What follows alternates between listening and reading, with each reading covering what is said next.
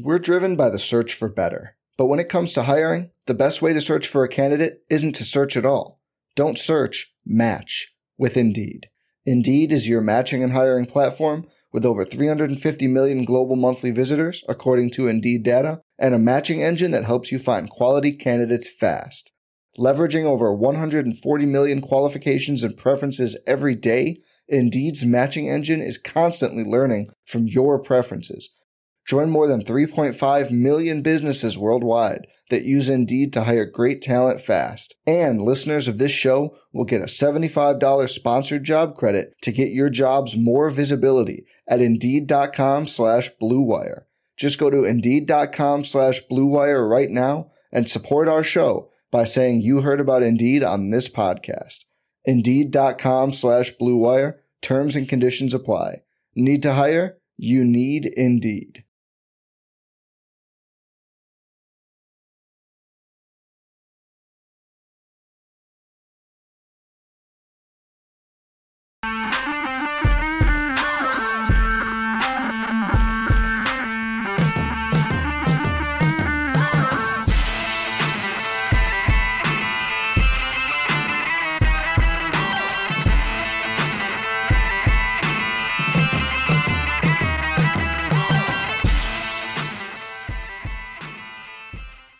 Good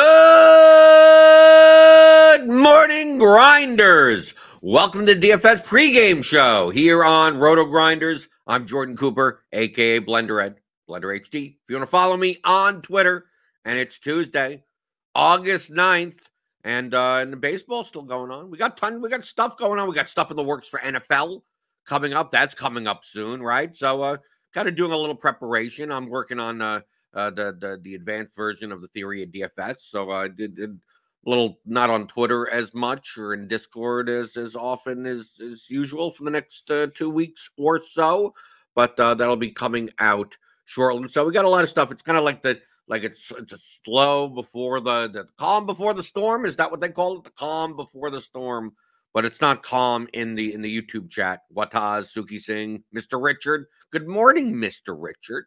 Good morning. Hit that thumbs up button on your way in the door. You know how much I love those thummy thumbs in the morning. Hit the subscribe button if you're new here. Hit the notification bell to know when we go live. We got a 14-game slate. 14-game slate tonight. They'll be handling most of that later on Grinders Live and Crunch Time. I'm willing to talk about anything this morning. I'm willing to talk about whatever the hell you want to talk about. So if you're on the YouTube chat, ask your question, post your comments. I'll talk anything you want. Even Steve's in the chat. Good morning to Steve. Good morning. Right? It's getting up early. This early for us is I know it's 11 in the morning. It's like getting up this early. It's like, yeah, but when you don't go to bed until 1, 2 in the morning, whatever, that's what happens. Yesterday on the baseball slate, I went from pretty much not thinking that I was going to cash at all or anything to actually 2.5xing my money in the 121. I played one lineup yesterday. That's it. I've been working on stuff, so I'm playing a little on Prize Picks. I'm trying to do stuff over there. I'm playing a little on DraftKings, maybe a little on Fan, just one lineup, 3 lineups, stuff like that. But I was shocked at how low on the Yankees were yesterday. Right? I thought they would be not way higher on, but not. And now on the 121, I mean, the ownership gets kind of wacky, right? The chalk becomes chalkier, and the stuff that isn't the chalk becomes even less owned. But I thought the Yankee game was the late game, and of course the Blue Jays didn't do enough, right? Unless you have Matt Chapman, right? So I'm sitting there with Kirk at 6, Bichette at 5, Teoscar at 3. Less than 1% on Moustakas at 3, who came out of the game. And then the 2 chalk pitchers from the later game. So I'm sitting there with barely any points. While Orioles stacks and everything, they're lining up the leaderboard. If you have Jose Suarez, you were doing fine. So I'm like, okay, this is I'm not cashing nothing, I'm not winning nothing. And then didn't do badly, right? Because of a 4.8% owned Josh Donaldson, 35 points, and a 1.8% owned Andrew Benintendi, right? Because if people play Judge, Judge was double-digit owned, but not the rest of the lineup. Gleyber Torres with 12 points at 2%. So this is how I put together my lineup for smaller field type of stuff. Small, not the smallest field, but the smaller field. So basically, I don't mind playing the chalk. I don't mind playing, a three-man Blue Jays that's owned, right? But no Guerrero, no Vlad Guerrero in that. And then here you go. It's the mix between ownership and projection. This lineup didn't actually project for that badly, right? In comparison to the ownership. That's why I chose it. Bill Thomas says in the chat, my Oriole and Yankees 5-3 won me a GPP yesterday, but it was only in the quarter jukebox. Oh, well, if those are the contests you're playing, then those are the contests you're looking to win. So I only won the quarter jukebox. Well, if that's your normal contest, then that's great. Then you work your way up to the bigger contest, to the mini max with the $1 mini max or something, or you move up to the $4.20 max. You got to start somewhere. So it doesn't matter. Winning the quarter jukebox is about as hard as winning any of the other large field GPPs. And if that's how you're building your bankroll, if that's it, or you just continue to play the good, you can continue playing the quarter jukebox because that's kind of doing it recreationally. Then what's wrong with that? I mean, I don't know what first play, $500 or something like that, $1,000 maybe the quarter arcade. So that's good. So don't go LOL. It's like, but it was only in the so. If that's your goal, that's what you should be. I was playing that until this week. Okay, so but he stepped down and then he won. But that's the point. That's what you should be doing. Okay, like as your bankroll fluctuates, you should be moving up or down in stakes and in the variance of contests. Right? Mr. Richard says he's now playing 50-cent minimax. Okay, because Mr. Richard said the Yankees helped get him out of a big hole last night. Okay, so Mr. Richard's saying that. Bill Thomas is someone else. Okay, I have to confuse my. I feel like I like the two guys from the Muppets, like Mr. Richard. Mr. Richard sounds like maybe I'm talking to a 78-year-old guy, and Bill Thomas is like his friend, right? His like 68-year-old friend. They're all in the balcony just talking about those damn Yankees or whatever, something, tilting over something. That's what I imagine. But if you got anything to talk about, feel free to post it in the YouTube chat. But this is the highlight of like making GPP lineups, especially in smaller fields. Like, dude, this was fine in a large field also, based on this ownership. But this is ownership in the 121. So how do you get different? It's like you could still play plenty of chalk, and I'm more likely to play pitcher chalk than hitter chalk, right? Because pitchers are less variant. So. Gallen, Snell at 8,800, Gallen at 7,900. I mean, Snell had a little bit of Snell could have done better, right? He had 8 Ks, but I mean, he wasted a lot of pitches, right? His pitch count got high pretty quickly. Gallen did well, but I mean, not as well as like who won this? Mr. Post, right? So Snell, Gallen, okay, in the winning lineup, right? Here's Squirrel Patrol with Snell, Gallen. Yankees and Orioles, right? I mean, Orioles, but look, Orioles were owned way more than the Yankees. 15, 12, 14, 12, 7, 17. So decently owned, not like chalk or anything. Mr. Post, I'm assuming his lineup looked very similar to this. Yeah, but with Starling, the Mets were chalky, right? The Mets had the highest team total against Justin Dunn, right? So avoiding a 31% owned Starling Marte, but he got there. Playing what? I mean, what type of lineup is this? 1, 2, 3. One like a 3-3 lineup. Okay, so it's not as messy as I thought, but this is fine, right? Still played. I mean, low owned with high owned, and you're good. And you're good. You're good. Simple, right?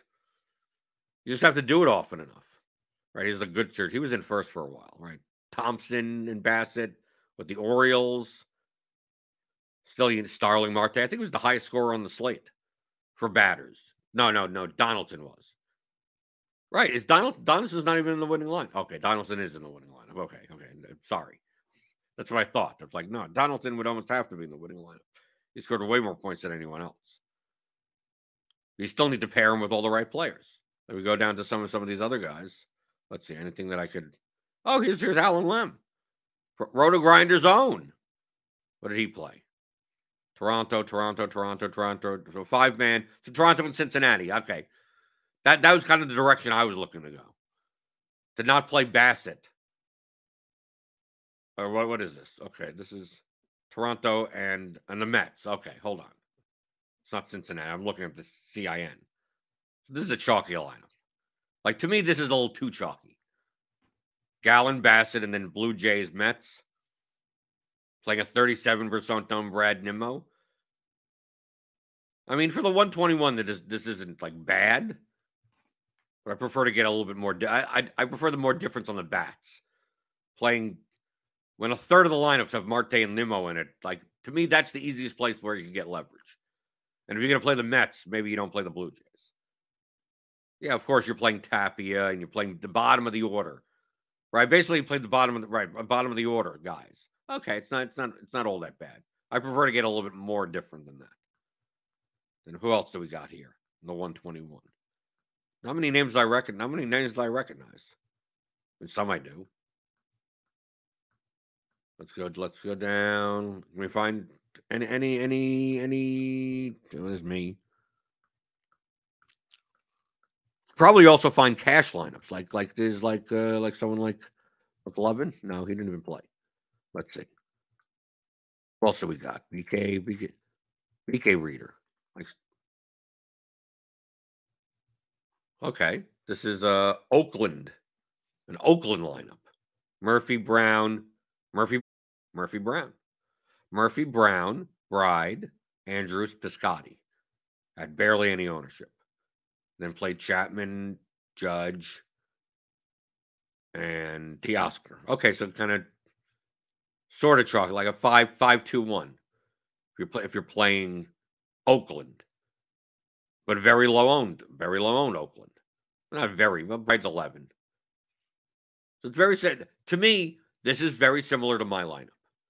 Just that I had the Yankees instead of the A's. Still Snell, Gallen. So this isn't bad. I mean, it didn't cash. It didn't come anywhere near it. But I don't mind this. I don't mind this lineup at all. Chapman's 20% owned, 21 points. Judge is 15% owned, 23 points. Teoscar is 25% owned, 3 points. And then you have the Oakland stack. If Oakland does well, you scoot up and you scooch past a lot of other lineups. Yeah, but this is my preferable way of playing these types of contests. Have a low owned stack more than the low owned like secondary pieces, and still play the chalkier pitchers. A lot of people do the other way. They go, I'm gonna play the Mets 5-man and then just find random 1% one-offs.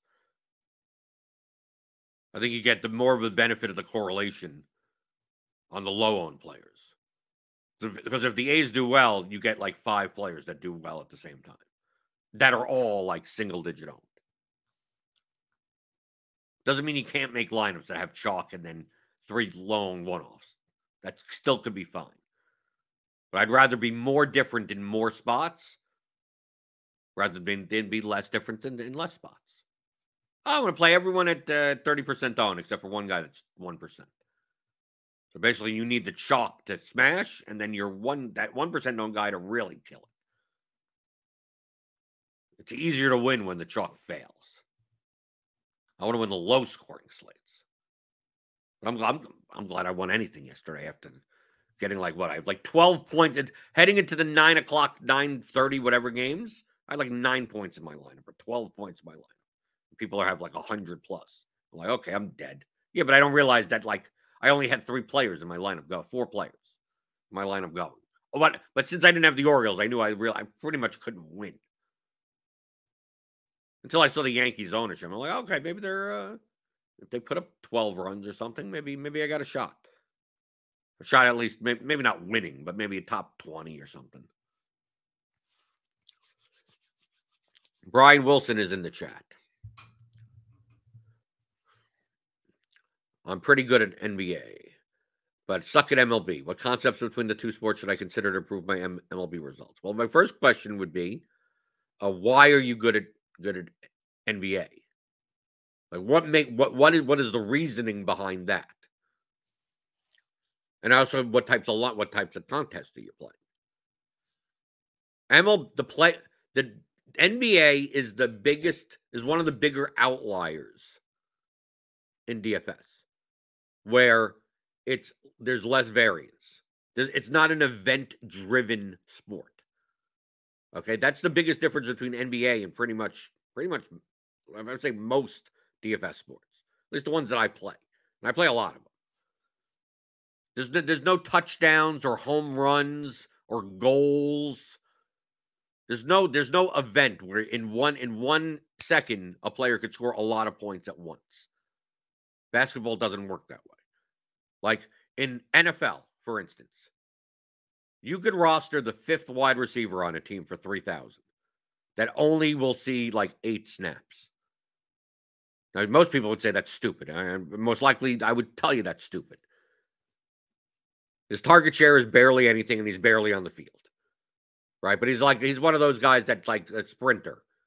He can catch a 60-yard touchdown. But he'll only be on the field maybe 8 times in the entire game. Maybe 6 times the entire game. And even then, he'll stretch the field and doesn't even get a target. You're like, well, I'm going to play this guy at less than 1% ownership. Right? On one play, he could score like 14 points in NFL. Right? He could score a 50-yard touchdown. Right? 50-yard touchdown plus the reception, plus the 6 points for a touchdown, 12 points, one play. He can see the field for that just one play, and that's it. Score 12 points out of the blue. You have a guy that's been playing every snap as a slot receiver or some type of thing, and it's like 2 for 20. And that's 4 points. Yet he was on the field like 95% of snaps. And one guy could just do dip like that.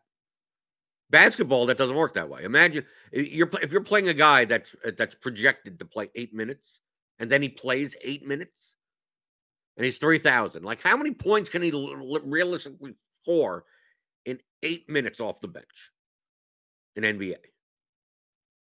There's no like, well, he could score like 15 points at once. In order for him to score 15 for 3,000 in a GPP, you're gonna need, you minimum 20, right? You want 20 points? At minimum, you'd want more than that, but 20 in 8 minutes. Can he score he's going to take a 74-foot shot. How do you score that many points? He steals the ball and hits a 3. That's 5.5 points. Block, steal. Has it happened on occasion? Yeah, I guess so. But it's hard to do. Right? If someone's going to play 38 minutes a game versus someone that's going to play 10 minutes a game, unless you're Tony Snell, the guy with 38 minutes has more opportunities to score points. And the guy that's barely going to be on the court, the way basketball is scored, you can't have a lot of points at once. MLB, home run, won it back. Pete Alonso yesterday scored what? Nothing. I think 0 or 2 or something. He was popular. So on his first at bat, you're like, guys, did nothing. Like, dude, in his last at bat, he could hit a grand slam. He could end up with 20 points in a matter of one pitch, one swing of the bat. That's MLB. NBA doesn't want. You can't do that. Right? If someone has a snowflake heading into the fourth quarter, right? Some $9,000 salary player that just got out of his third quarter rotation, and he's sitting there with 23 fantasy points. It's like, well, he'll be back on the court for the last 5 minutes of the game, assuming it doesn't blow out. Like, how is he getting to 70 from 23 points right there? I guess he could go on a total run in 6 minutes, but I don't see it, right? Probably doesn't happen. Probably maybe squeaks to not a snowflake. Maybe goes from 23 to 45, especially if he's a center. If he's like Embiid or something, get some steals or blocks, maybe. But you can't get it all at once. So because NBA scoring is much more iterative, the distribution of outcomes for players are much more normal. So it's a normal distribution sport, which means if you're using mean projections, they're gonna come. Their outcomes are closer to their means, their medians, most games. Within reason. Within one standard deviation of the mean. Most of the games. Baseball, they don't have normal distributions. Joey Gallo doesn't have a normal distribution. We can take a look. An MLB. Pitchers have more normal distributions, but batters don't. Like, we just take a look. I mean, we could look at, different types of players have different standard deviations. It's like the difference between Jose Ramirez, they're different prices, and Nolan Arenado, right? There's a difference there. Like, look at all, if we sort by salary, or just even, let's see, just so apples to apples. Like, if we could play Vlad Guerrero, let's go to first base, for instance. Paul Goldschmidt and Vlad Guerrero Jr. Like, if this was basketball, like, Goldschmidt as a higher 1-point projection is going to beat out Guerrero more times than not. Now, Goldschmidt is going to beat out Guerrero more times than not just based on his projection. But the differences between Goldschmidt and Guerrero in baseball is much smaller than it would be in basketball because the distribution is more normal.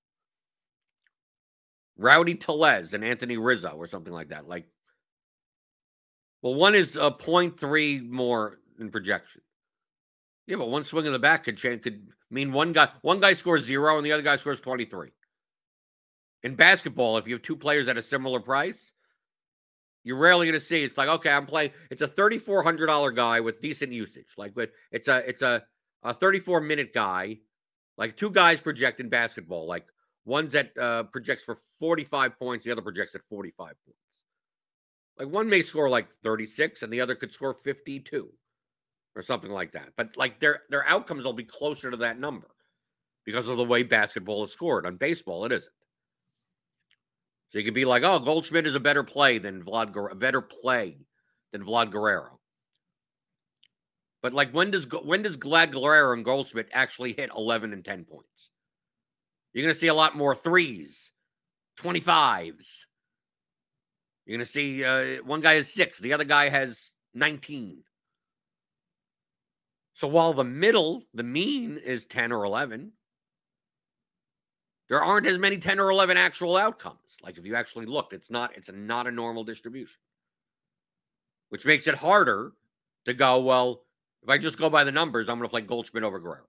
If I just go by the numbers, I'll play Freeman over Alonso because of a 0.15 projection difference.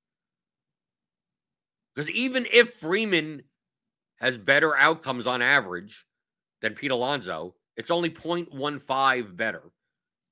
So you won't be able to see the difference between their outcomes for 10,000 occurrences. And you only get a sample size of 1 today. Basketball, that doesn't have, if one guy's projected for 4 points higher than the other guy, you're not going to need a 10,000 slates for you to see that difference. Meaning a couple of hundred. Which means it's lower variance.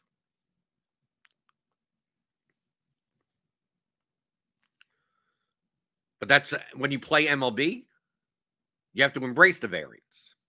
NBA, you're less likely to embrace.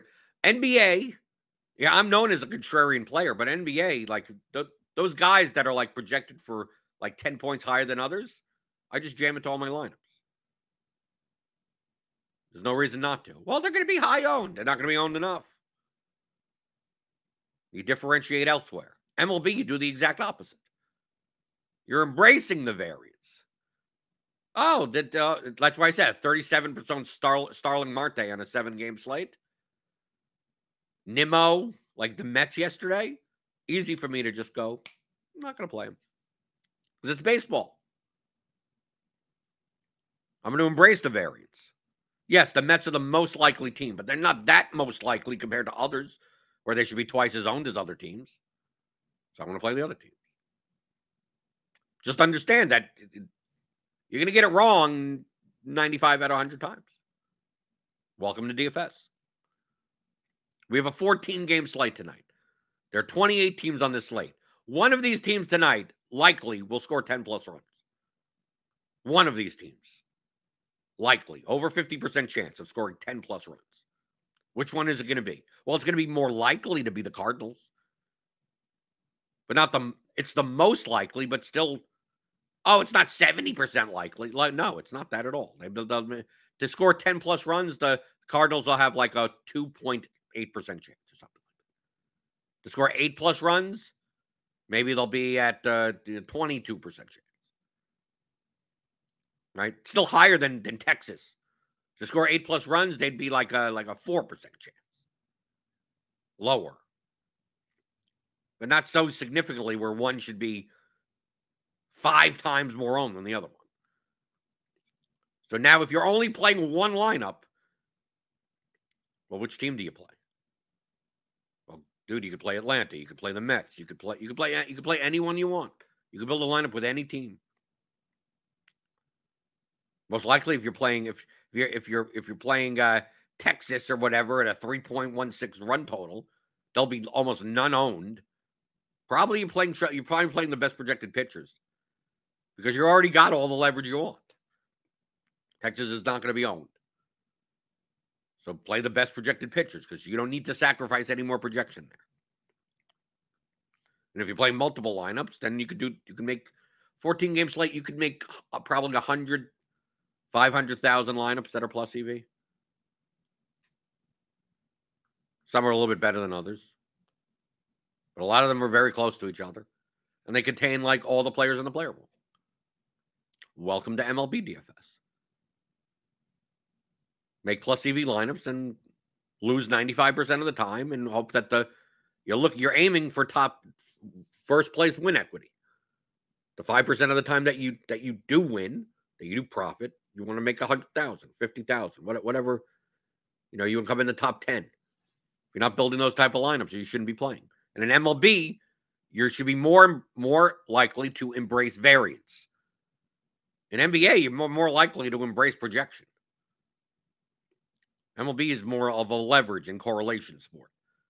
NBA is more of a projection sport.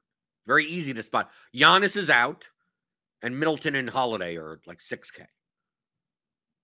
Right? Jordan Noir is 3K or whatever. All the usage is like, okay, and the pricing is completely inefficient. It's like, well, if you're not going to play Drew Holiday at 5,200 or something, playing 38 minutes without Giannis on the court, like, what are you doing? He projects for like 9, 10x at that price. His median projection is 48 points or something. And he's going to be 82% owned. You go, well, I can't play an 82% owned guy. So why not? He's under-owned. NBA is an iterative sport. The projections, those levers, you're using the projection lever more than anything in NBA. So when you find that's why it's easy how you're better at NBA. It feels like. Because once you can identify those players, especially if you're using projections, essentially, you're playing lineups that have you find 2 or 3 of them, which you typically find with the injuries and everything moving around in NBA. Like 2 and 3 slots in your lineups are kind of self-evident. So you're kind of only playing a 5 player lineup, which is easier, less slots to get right in the long run. Baseball doesn't work that way. Well, maybe you have the pitcher spots are a little bit less varied. Scorpion says baseball at this point is mega stale. I don't know what you mean by stale. Maybe boring. It's like, okay, you're kind of getting sick of it. I get that.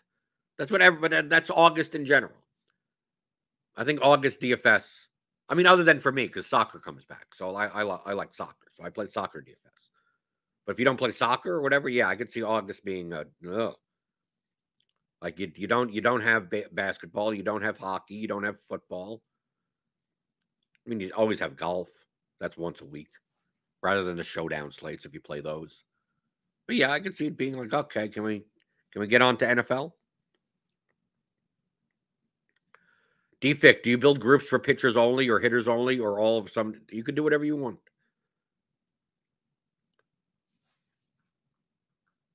What lineups do you want to build? And if those lineups include making those groups, then make those groups. DFIC, you have to get, this is the main thing. You have to get away from the tools. Do you do this with this tool? It's like, well, yeah, when I'm looking to build lineups that have that type of dynamic in it. Yes. Yes, I am. Well, should I? It's like, well, I don't know what lineups you're trying to build. Figure out the lineups you want to build. You see this tool here, Lineup HQ? Great tool. It's what I use. It's at Roto Grinders. You could sign up as part of the premium package. Click on that link in the description to get $10 off. I like teaching in extremes because it beats you over the head with the point. What I want you to do is X out on your browser, Lineup HQ. I want you to open up, if you're going to use projections, just open up the projection grid just to show you the numbers. Okay? Only do that. Do not open Lineup HQ at all. Do not, if you're using another optimizer, don't open that at all. Nothing. All you could look at are projections if you want to look at projections. Then figure out the lineups you want to make. Go through it. Do it by hand. And I want you to figure out the lineups, all 10 players. I want you to add up all their ownership, and I want you to add up the projection. You could use a calculator. Use your calculator app on your phone. Use whatever you want to do. Do it the long way. So you're going to go through, and maybe you're going to spend 6 hours today doing that. Go through it. Do not touch Lineup HQ at all. Do not touch a setting. Nothing. Nothing there. And I want you to go through and go, okay, what teams are owned? What's the ownership of these teams? What are the ownership of those teams? What are the ownership at first base? What are the ownership at outfield? What are the ownership at catcher? What do the pitchers look like? Where's the ownership? Is it high salary here, low salary? Is it high salary? Like, go through all of that, and then go, okay, 5. Seems like this team is a little under-owned. Seems. You may not even know, but it seems like it. So you go, okay, let's say if I play this first base, second base, and you plug in some things, and then you fit it around. You could do it inside the DraftKings app if you want. Make it easy. And then you write it down on a sheet of paper, and you calculate the total projection and the total ownership. Then you go to and then you go, okay, what's another type of lineup do I want to make? And just keep on doing that. Okay? It's going to take you a long time. I'm telling you, it's going to take you a very long time. Maybe in 6 hours, you're able to make 20 lineups. Like on a sheet of paper, and calculating it by hand. Okay? Once you make those 20 lineups, now open up Lineup HQ and without clicking on these lock buttons, without clicking on anything, right? To force something in. I want you to make all 20 lineups at once. Now you're probably not going to be able to do all 20 at once. Now look at all the lineups that you have. Look at the pitching combinations. Like yesterday, let's say it's like, oh, I purposely made a decision not to play Snell and Gallen together. It's like, okay, now that's a group that you make. Because in order for the tool to do that, you need to put in the group, unless you're going to eliminate lineups that have both of them in it. Maybe out of the 22 of them have Snell or Gallen together, but the others have like cheap, like lower owned pitchers. It's like, well, then I can't make that group because some of my lineups will have Snell and Gallen in it. But I will probably have less Snell and Gallen, which means I'm probably going to be messing around with the exposure settings, right? Make the lineups first by hand. Then go to Lineup HQ and have it make it for you. Until you get to the point in which you can do that, you should not be touching an optimizer, okay? And, I'm going to say this, and I say this every time, because I've said this on this show probably 20 times.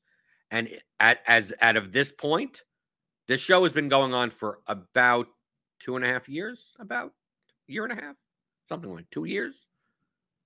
I've explained to do this, and you will get better. If you do this, you will become a world-class DFS player. I guarantee it if you do it. Overnight? No. 5 years from now, you will be. 5 years from now, you'll be playing $50,000 a slate if you wanted to and have an edge. If you did it this way. In my experience, I've said this, and I've told people privately, I've yet to hear someone that has actually done it. Other than myself. How did I learn? That's exactly how I did learn. So I do that. I tell people that if they're not profitable currently, they're not a profitable player right now, you should not be touching an optimizer for at least 2 years. Because you're not going to learn, you're not going to use it properly without understanding concepts of lineup construction for a good 2 years. Because you're going to think in terms of magic settings and exposures and things that you shouldn't be. I'm just delivering the hard truth. And I know what you're thinking. Okay? There are people that are listening right now. They're going, do I really have to do that? And my answer is, if you're saying that, you actually have to do it twice as long. If that's your answer. And the number one thing that you're thinking is you're the exception to the rule. Well, I don't have to do it. I'm good enough to do it. You're not. No one is. In DFS, one of the worst things that could ever go in your head is I'm the exception. That is the worst. Well, I don't have to put in the work. Right? The past 3 weeks I've been doing well. I'm just going to keep on doing what I've been doing because what do I have to do? I could take these shortcuts. No one that is good at DFS takes shortcuts. No one. In fact, most take the longest route possible. And I'm not talking about from a bankroll perspective. I'm talking about from a figuring out the game perspective. Like we have guys like Nerdy Tanner, Daniel Hutchins that's in the chat a lot of times. That said that, like 2 years ago, 3 years ago, or whatever, he was experimenting with stuff and he didn't want to put that much real money on it because he wasn't sure if he had an edge. And he's doing stuff that's like 17 times more complicated than I do, that most of us do. And he's going through. He's going, I think I should have an edge here, but I'm gonna test it in the mini max rather than in the relay throw or whatever, the main contests. And he did that for a long time because in his mind, it's like I can't just be these. Like there are other smart people out there, so I'm going to do all this work just to figure out if it's even worth doing for barely any money. And then once you figure it out, there's like, okay, maybe. And then he didn't even, if you listen to his interview on the Theory of DFS podcast, he didn't even like put his own money down. Like, he got backed. It's like someone else trusted his data handling and his computer programming and says, you take a piece and I'll take all the risk. Okay. And then that's how he started. And everything, he did all that work just to find out if there was a purpose even doing it. Right? You see with tons of sharp players, it's not a matter of, okay, I'm going to show up and just ding dong, ding dong, ding. It may look like that to some people, though. It takes you 5 years to get to that point. I could go in and make that lineup that I made, this lineup. I made this lineup. I was only going to make one lineup. To choose this lineup took less than 5 minutes.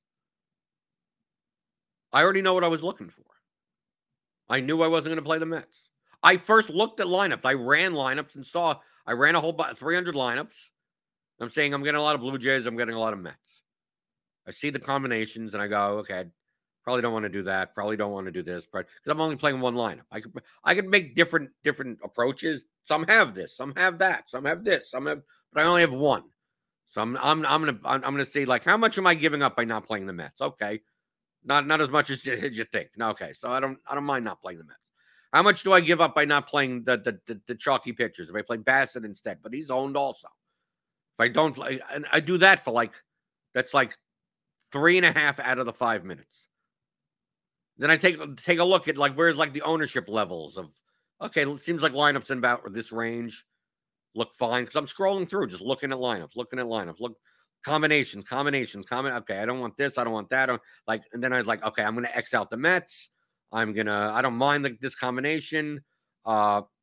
Seems like the Yankees are a little too low owned, right? So I'm like, yeah, maybe let's see what the Yankees show up as, and then I run like a set of like 20 or something. Once I look through all of that, and I go through the 20, and I go, okay, these adhere to that. It's like, yeah, but this has like a one-off there. This has a thing there. Then I came to this lineup, and it's like from the ownership versus the projection look good. Not this lineup, though, my lineup, right, with the Yankees. I'm like, okay. It's like Moustakas is leverage on Bassett, who I'm not playing, so I don't mind that. Everyone's paying up at first base typically, right? So I'm like, I looked at this 49.9, whatever. I'm like, okay, done. I could have scrutinized it even more. I could have gone. I could have spent 3 hours to decide on one lineup, but the differences between this lineup and any other lineup I would have chosen probably very marginal. So it's like, okay, looks good. Put it in, done. But I already knew what I was looking for quickly because I've been playing for 7 years, right? Almost 7 years. October will be 7 years. Are you at that point to do things that efficiently? Probably not. And then you have like guys like Nerdy Tenor and Brick 75 or whatever. They're programming that all into computer programming, right? They're running simulations. They're essentially making their system apply all those concepts for them without having to have to even think about it. You know how long it takes to make one of those types of things? And then maintaining and managing and tweaking it and making it better. That's what they're spending all their time doing. Not just showing up and building lineups. Yeah, it looks like showing up and building. It looks like that. They spent thousands of hours to make their process like that. Their process probably 7 years ago was 10 times as long. It's like, well, if I do this and back test this and do this, and next thing you know, you spent your entire day building 150 lineups for one slate. It's like, there has to be a better way. There has to be a more efficient way of doing this. And then okay, well, I could cut this process down here. I got that. I could automate this here. I could pull that information from there.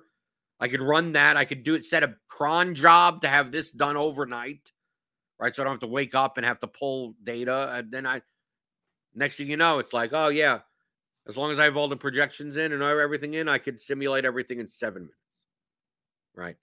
That's what they'll tell you. It's like, 7 minutes, I could figure out my lineups.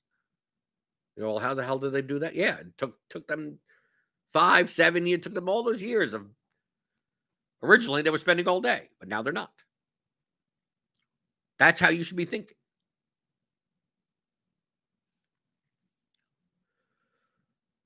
Brian Wilson says, I'm going to start playing my lowest projected lineups and see what happens. Yeah, you're going to do worse. Not the lowest. You don't want to play the lowest projected lineup. You want to play the highest projected lineup for the lowest ownership. That's essentially what you're looking to do.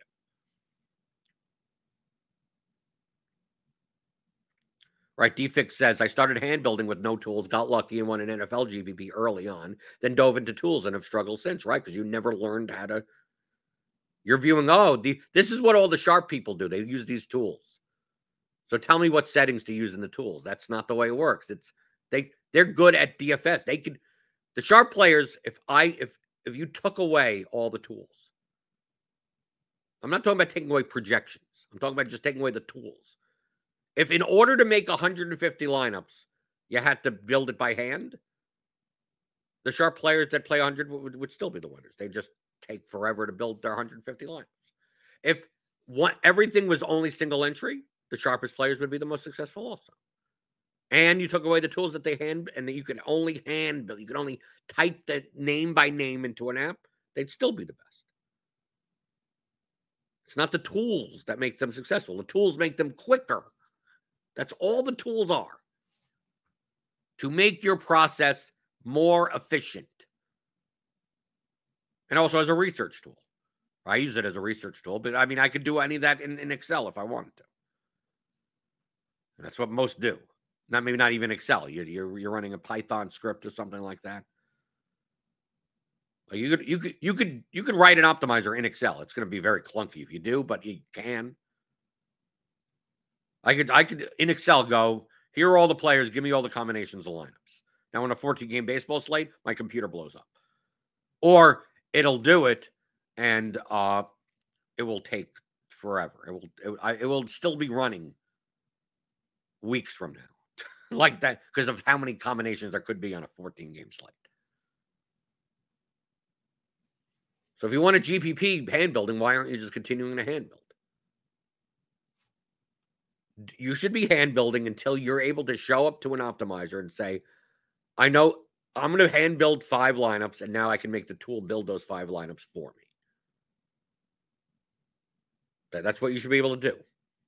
You should be able to say, here are my 5 lineups. And go, okay, I have these guys. Okay, how do I get this tool to build those 5 lineups in less time than it is for me to hand build 5 lineups? That's essentially what you do.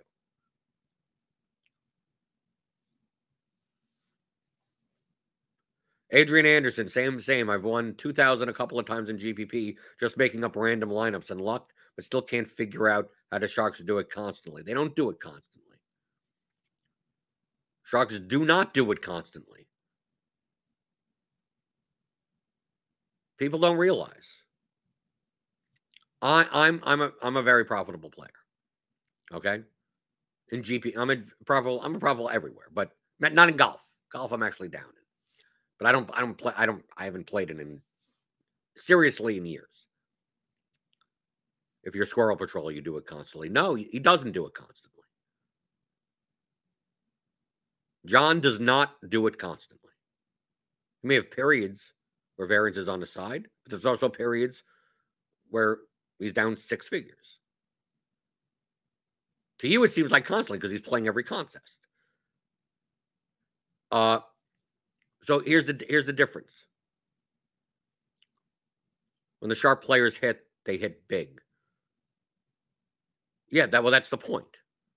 Your goal, depending on how many lineups you're playing, how much volume you're putting in, determines of how often you need to hit big.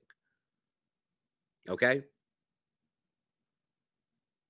If you're playing if you're playing 20, let's just say you're playing 20 lineups a slate into the large field contest.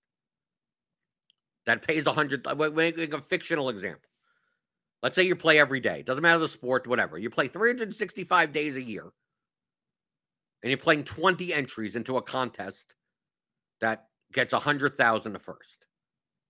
How often do you need to win first place in the course of 365 days to be extremely profitable? 1. That's it. Let's just say it's a $15 contest. $15 contest, and you have 20 lineups. So you're paying $300 a day. Okay? $300 a day times 365 is 109,500. So, but of course, that I'll put in 300 and lost it all. But that doesn't happen most days. Most days you get more than half of your money back. Right? Because you cash some of the lineups. You may have some days. Yeah, you have some days where you put in 20 lineups for $300 and you get back 0. But you have a lot of days where you put in 300 and you get back 220. You put in 300, you get back 100 even. Or you put in 300 and you get 425, right? Like, you're not always losing all $300. So if you play $300 a day for 365 days and you get back on average, let's just say half of your money on average. And I think that's conservative. So that means you're losing on average $150 a day. Okay? So that's, if you're playing 365 days, that's $54,750. First place is $100,000. So how many times, for you to make about $45,000, $50,000 for the year, playing every single day, 20 lineups, how often do you have to win first place? Once. You could lose 364 days of the year and be wildly profitable. Wildly profitable. What that is describes me.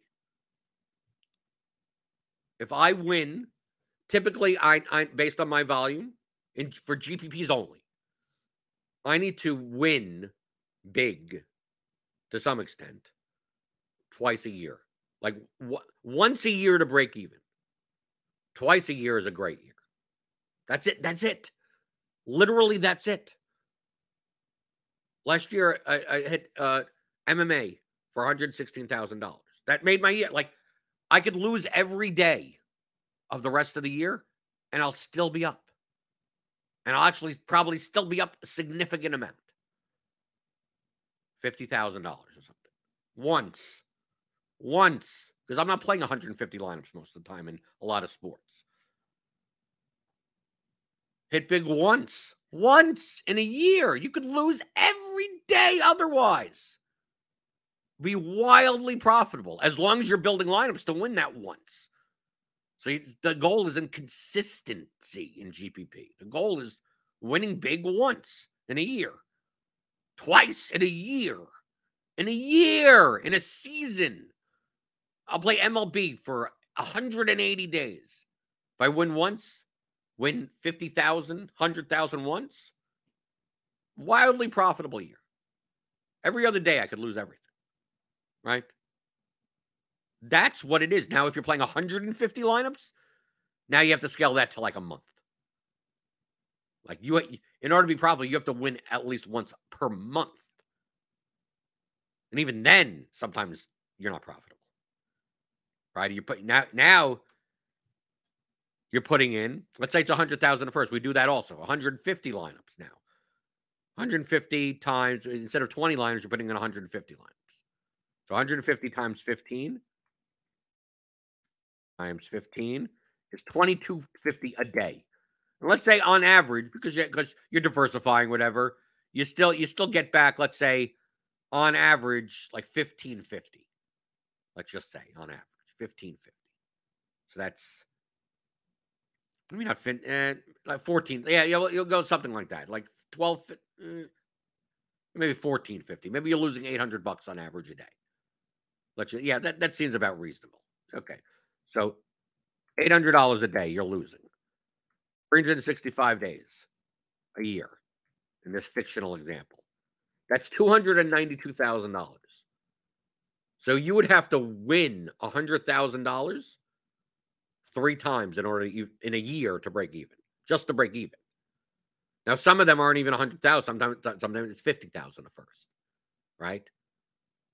50, 100,000 at first. You're gonna have to win 4, 5, 6 times throughout the year just to break even. Just to break even. This is only the large field contest. We're not talking about like the 777, and now you're also playing on FanDuel, whatever.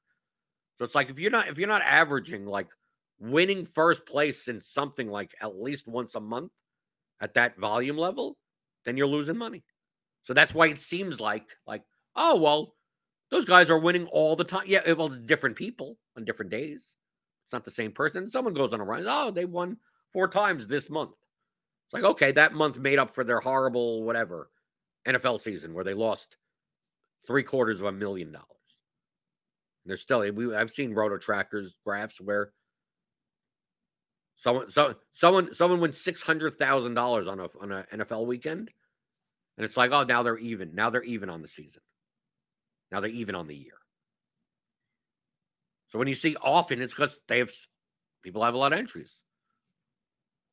In MMA, a lot of times in MMA, I'm playing 100 lineups. Sometimes I play a 150 on a larger slate. I have to win more. I have to win first place more often.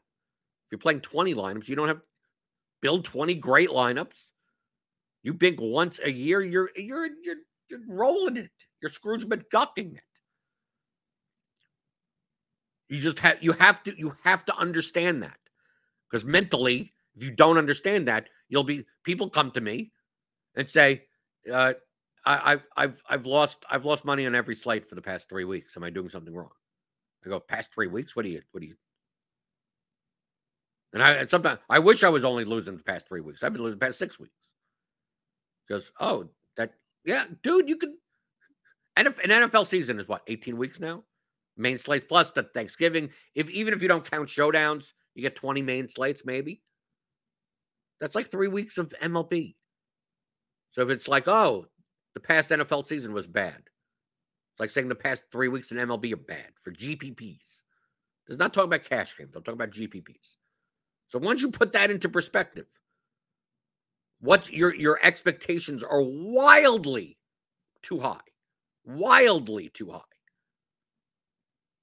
I always bring up this fact that 2 years ago, Only because I did an analysis on it on an MLB season. I played like almost 200 slates of MLB. This was like 2019 or something. It was a MLB season where I came in. I won one. I came in second, and I had like a couple of like top fives or something like that. It was a good MLB season for me. And I asked people. It's like, out of those 200 days, what percentage of the days did I lose money? Meaning I got back less than I put in.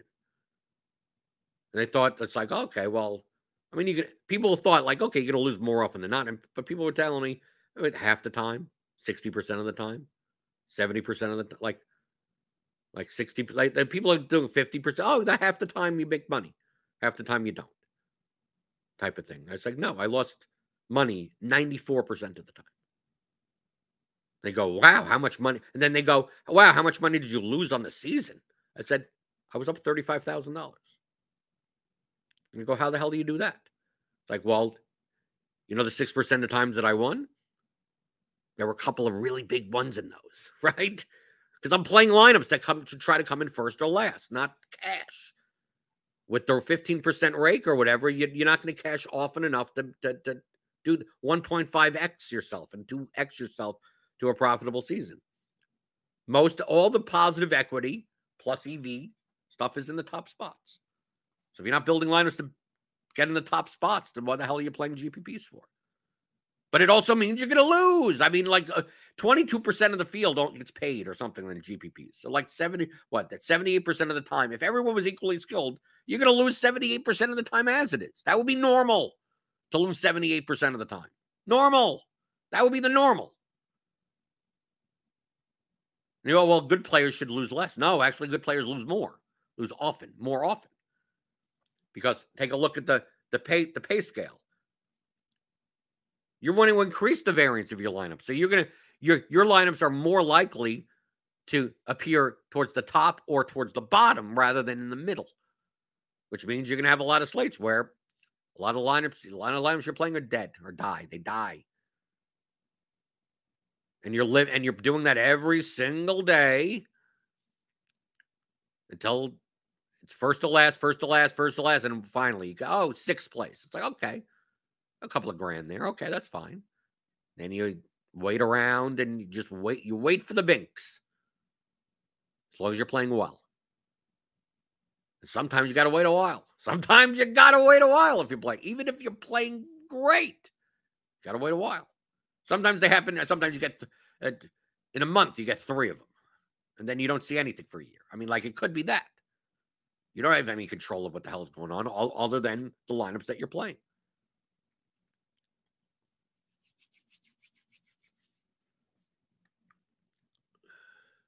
Marino says, why don't you play golf DFS? Figured like it, but of course, with the volatility. It's actually not as volatile as you think. The problem is that in PGA, if you analyze on DraftKings at least, the highest predictor of fantasy points is ownership. And whenever that's the case in a DFS sport, that means it's not that high edge. It's the only sport that I've ever seen that's like that. The pricing the pricing versus the ownership versus the projection is very efficient. Doesn't mean it's high. It's high variance. I agree with you. You're right. There's a volatility on that. But when the biggest like, oh, this guy's going to be 26% owned, like he probably should be 26% owned. These guys aren't over-owned or under-owned. Like when the predictive power of just ownership is higher than the actual like strokes gained stats or anything like that.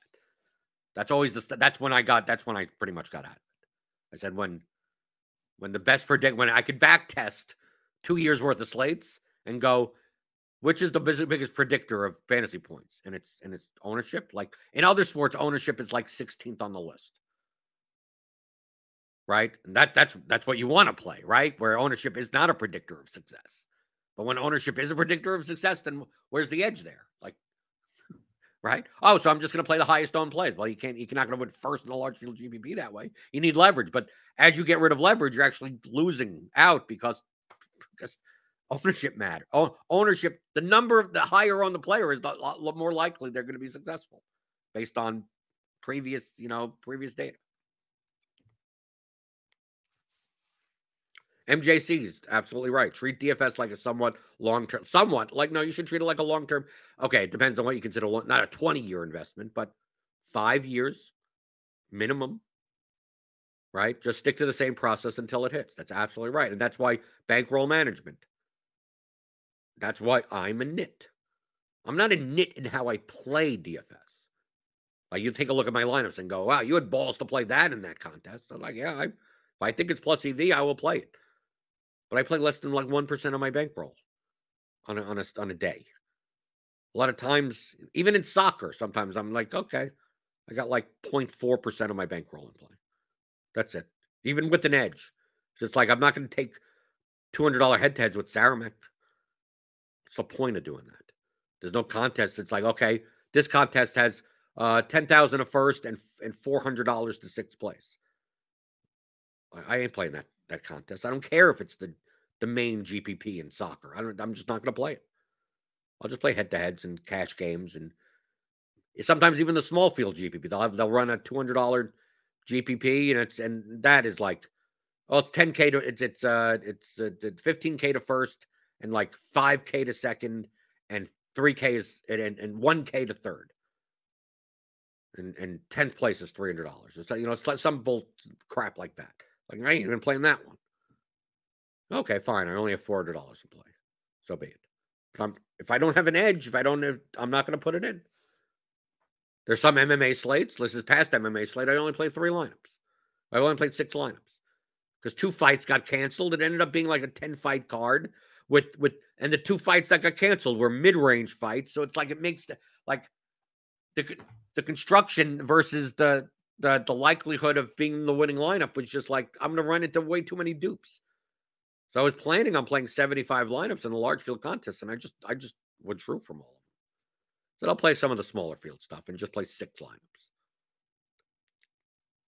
I ended up making money. I did pretty well. I made like 2,400 or something in MMA this past weekend. That's pretty good. Didn't bank or anything, but like I play less volume, the less I see there's a reason to play it. So that's the bankroll management aspect. Well, how could you, like, when I used to play like all the vomit stacks, and I still do on occasion, but it's not as advantageous now than it was before. When I was playing the Marlins and the Reds, and I was doing, the A's on a slate, like really bad teams. And it's like, what's the vomit stack of the day? It's like, oh, it's the Tigers today. And people are like, oh, you must be threatened. And then they rarely come in. But on a day where the Marlins put up like 16 runs, people would be messaging me going, it looks like you should be winning all the money, right? Sometimes I don't have them. Sometimes I do. But most of my MLB wins have been on those types of teams. And you go, well, like, how did you know the Tigers on that day? How did you know the Reds on that day?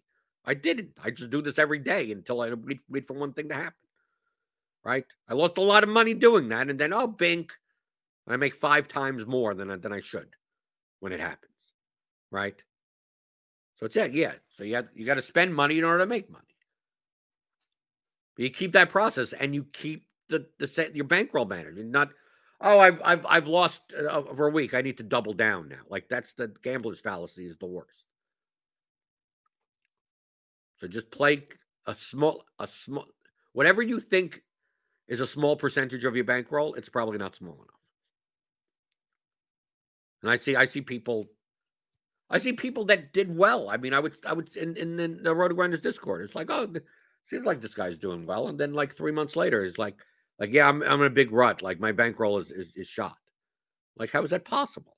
So didn't you win like 40,000 or something? It's like, yeah, but then I played 10 lineups into whatever $400 contest every day. Like, what? Well, why?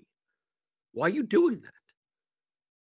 And it comes back to, let's go right around to what I said before. Well, I thought I was the exception. Well, now that I won $100,000. Now I could play 10 lineups in the $88 contest, even though I was not playing. I was only playing $200 a day. Now, I could play $4,000 a day now. $5,000 a day. I'm the exception to the rules. Like, No, it doesn't mean you go back to necessarily playing $400 a day, but now you're playing $600, $800 a day, right? Play less than 1% of your bankroll. Unless you know you have an edge, unless you know for sure. It's like in this specific thing, yes, and then you push your chips in. Yeah, I get it. If you know for sure. But if you don't, you shouldn't be moving up like that. And that's what kills people, right? Because it's like, okay, you're playing, it kills people that do well. Imagine me. Like, it's like, okay, as long as I bink twice in a year, I have great profit. Yeah, at the current level. But imagine it's like, oh, I bink, and then it's like, okay, now I'm gonna be playing $10,000 a slate. Well, if I go on a rut, then like it's gonna wipe out my $50,000 win in a course of like 2 or 3 weeks. So why the hell would I do that? Now, if I win during that period, of course, I can make like $500,000. Yeah, sure, it goes up exponentially from there. But my goal isn't to make millions of dollars. My goal is to make $50,000 to $75,000 a year. I'm optimizing my play and my process and my bankroll management for that. So that's what I do. So I probably left a lot of money on the table over the years, probably. But it would have also increased the chance that you don't even know who I am now. So I did that back in 2017. Maybe I would have gone broke, and I mean, like, okay, DFS sucks. I'm out. I'm out of here. But that gets good players also. Do you get overconfident? You win. You play well and win, and you win $20,000 in a night when you're normally playing $200 a day, and then you decide, oh, tomorrow I'm going to play the 555. Well, what's so special about tomorrow? Other than you won $20,000 yesterday. Do you have extra edge on this slate and a different field with sharper players? No. Then why are you playing it? Well, because I have more money in my account. So, what percentage are you playing? You should be playing percentages. What is your bankroll? Well, my bankroll is 50,000. It's like, what percentage are you playing? You want to play 10%? 5,000 a day? I mean, I consider that to be way high risk. You can. That's a percent at least. So at least if you do that and you go down to 25,000, now you're only playing 2,500 a day. So at least it does just a percent up or down as you go up or down. I wouldn't do 10%. I would think more like 2%. A $10,000 bankroll, I'll play 2%. That's what? $200 a day? There you go. That's what you'd be playing. With a 4%, whatever, something like that. But if 10,000 goes up to 20,000, now you could play twice as much. Now instead of 400, you're playing 800. But if you're going a bad streak and now you're down to 5,000, now you're only playing $100 a day, or $150 a day, or whatever. Like that's how you should be treating it. Not on whether or not, like, oh, I binked yesterday. I'm going to treat myself for no. Treat yourself for what? What makes tomorrow special, more different than yesterday? You're doing the same type of process over, like I'm going to do the same thing I normally do, then wait for the money. So you want to exponentially get higher as your bankroll goes higher, sure, but you shouldn't be. Oh, now I'm going to put 20. Oh, because I had a good score in NBA. I'm going to max enter the Millie Maker tomorrow. Like what? Like that's the stuff that you have to get at. Why? What are you doing? It's real money. It's not just numbers on a screen in your account. It's real. It's your money. Add it to your bankroll. You play a percentage, and that's it. You may move up in stakes. You go, okay, now with that percentage, now I could play $800 a day. So for the extra volume, I'm going to play 10 more extra entries into this, or I'm going to do the single entry 121 instead. I'm going to do allocate it whatever way you want to allocate it. But it should be done based on a percentage, not on, willy-nilly type of stuff.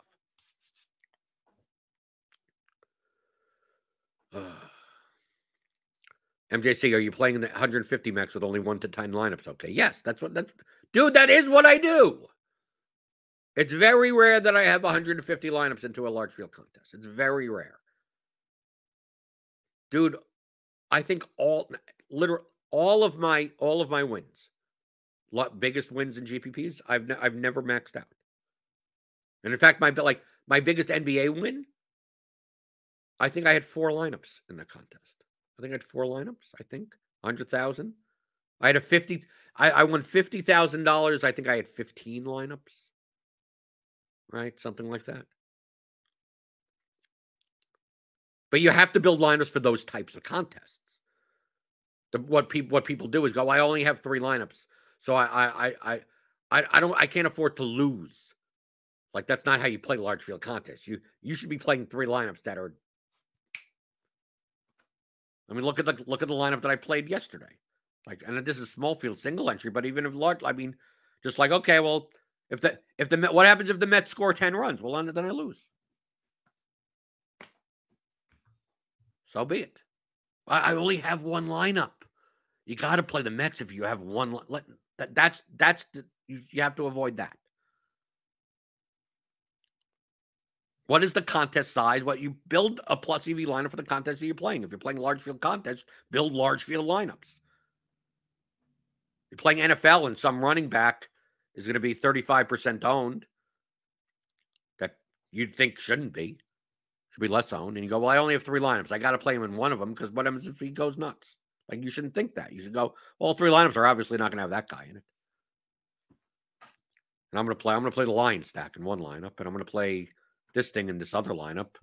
You're playing large field contests. Even if you're playing 3 lineups, play 3 lineups that could win a large field contest. Don't worry about it. You only have 3 lineups, right? They're $15 each. Well, I want to get some of my money back. Like, no, then if your attitude is I want to get some of my money back, then you shouldn't be playing GPPs as we get some porn bots in the chat. Okay. So we got some lessons today. So people ask questions. We got some answers. Got some stuff going on. We got Grinders live later today, 5:00 Eastern. Large slate, 14 game slate. That's followed by Crunch Time. Kevin Roth will be there with the weather. We got the weather report up here. We got some places to watch: Baltimore, Philadelphia, maybe New York. Right? He'll be there. All the guys will be there, breaking down everything for you. Hit that thumbs up button on your way out the door. Yes, give me those thumbs. Hit the subscribe button if you're new here. Hit that notification bell to know every time that we go live.